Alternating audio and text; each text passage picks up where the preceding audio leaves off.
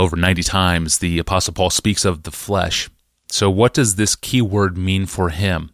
It's a shrewd and important question for any Bible reader to get clarity on. The question comes from a listener named Cheryl. Pastor John, hello, and thank you for this podcast. I listen to episodes every week at the gym.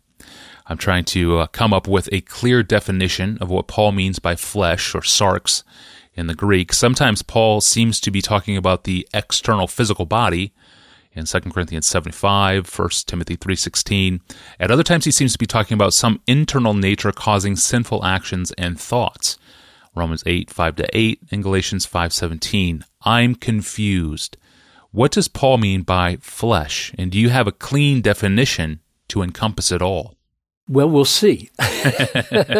This really is a crucial question, utterly crucial for understanding, especially the Apostle Paul, who uses this concept so often. So let's tackle it. We have just a few minutes, and you can write books on this.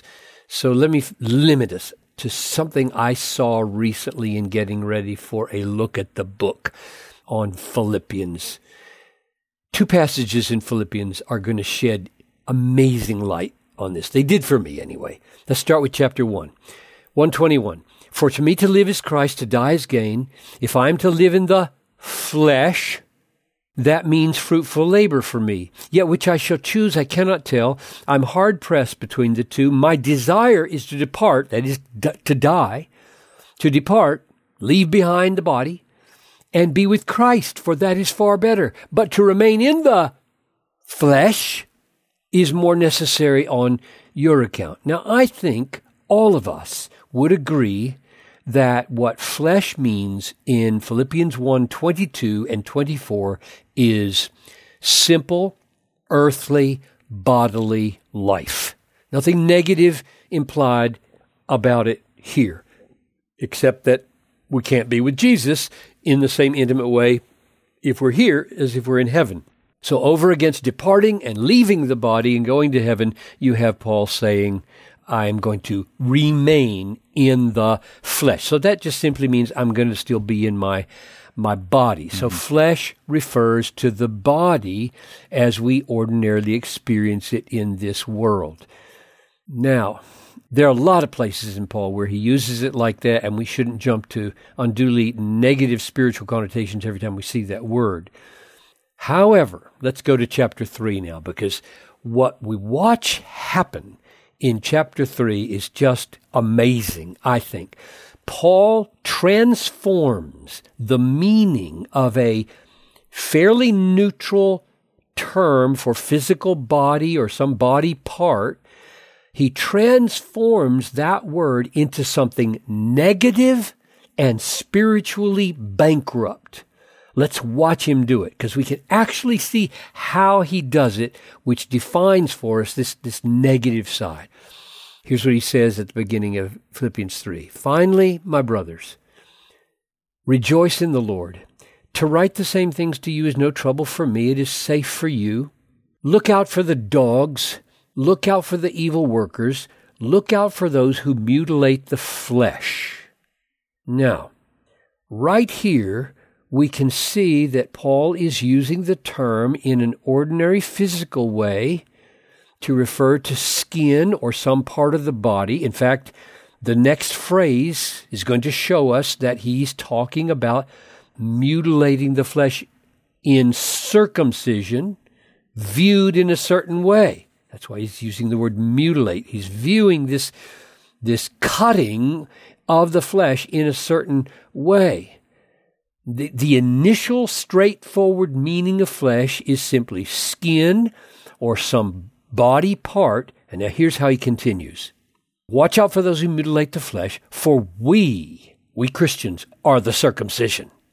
In other words, what I just referred to, Paul says, what I just referred to as mutilating the flesh is not true circumcision. We are the true circumcision. We Christians are the true children of Abraham, the true heirs of the promise, the true followers of the Messiah. And then to distinguish precisely what it is that turned circumcision from a holy sign of the covenant into an act of mutilation, he says this: we are the true circumcision who worship by the Spirit of God and glory in Christ Jesus and put no confidence in the flesh. So here's what I think Paul's doing. He is saying that worshiping or living by the Holy Spirit and worshiping or living for the glory of Jesus Christ is what makes Christians the true circumcision. And in the absence of those two things, dependence on the Spirit and glorying in Christ, in the absence of those two things, holy acts like circumcision are turned into mere mutilation. That is, mere flesh in a new, spiritually negative meaning. So flesh is moving from being a mere reference to the body to being a reference to the kind of thing one does, any kind of thing one does, when the Holy Spirit and Jesus are not central. Now let's test this, because if you just keep reading, you'll see how he's thinking now. Verse 4, though I myself have reason for confidence in the flesh, what's he going to refer to? He says, I don't put any confidence in the flesh, but I could if I wanted to. Well, what are you talking about, Paul? Here's what he says. If anyone thinks that he has reason for confidence in the flesh, I have more. And now he mentions things like this. 4 things. Circumcised on the 8th day of the people of Israel. In other words, I was circumcised at the perfect moment in obedience. I'm of the greatest people on the planet. I'm of the tribe of Benjamin, which had the first king and is a great tribe. I'm a Hebrew of Hebrews.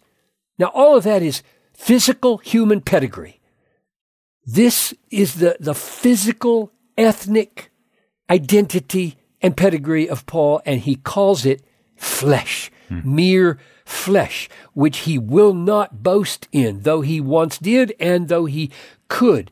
Because he's going to say in just a moment, it is rubbish. It's all rubbish. If there's no dependence on the Holy Spirit and no glorying in Christ Jesus over it all. And then, to make it even clearer how broad this term flesh, this new negative meaning of flesh can be, he adds these 3 things to his physical identity and ethnicity. 1, as to the law, I was a Pharisee. This guy is maxed out in focus on God's word. Number 2, as to zeal, a persecutor of the church. He's not only focusing on the highest standard, he's doing it with the greatest zeal.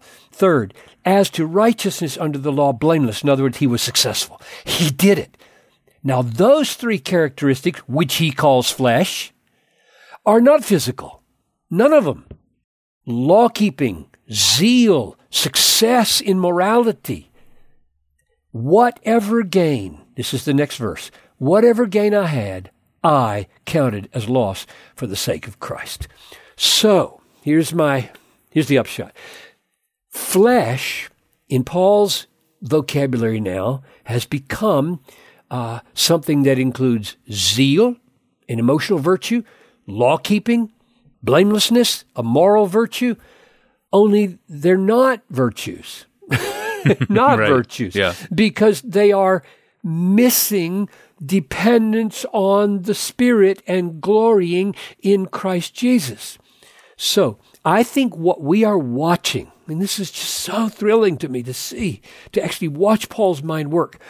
What we are watching in Philippians 3, 1-7, is the process by which a positive term, flesh, referring to skin, part of the body, becomes a negative term for Paul, referring to both bodily reality, like physical descent from Abraham, and moral reality, like law-keeping, and emotional reality, like zeal, all of it called flesh, and all of it rejected as rubbish if we don't have any reliance on the Holy Spirit in those things, if we don't have any glorying in Christ in those things.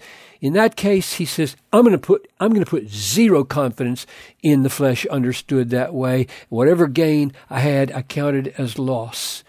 And we should ask, okay, now, when and why are those things worthless? Because they're good. I mean, it's not bad to love the law of God. It's not bad to be zealous. It's not bad to be blameless. For goodness sakes, Paul, do you really want to call that trash? We have to ask this question because there's nothing wrong in and of themselves. What turns it into flesh? And I think the answer would go like this. And this is my definition. So this is my last answer to the question. Flesh is any human action or achievement without dependence upon the Holy Spirit and without glorying, exulting in, trusting, treasuring, valuing Jesus Christ. It might be as gross as rape and child abuse, or as moral as trying to keep the Ten Commandments. Self-reliant commandment keeping and child abuse would both be flesh because they're not flowing from dependence on the Holy Spirit and they're not glorying in Christ Jesus. Yeah, that's a really good little introduction into one of the most important vocabulary words in the entire New Testament. Thank you, Pastor John. And thank you to everyone who listens regularly. If you're new to this podcast, we have about 1,400 episodes now to date in our archives. You can find that archive. You can read transcripts of those episodes or even ask a question of your own. Do all of that at our online home at desiringgod.org/Ask Pastor John. Well, I am your host, Tony Reinke. We will see you back here on Friday.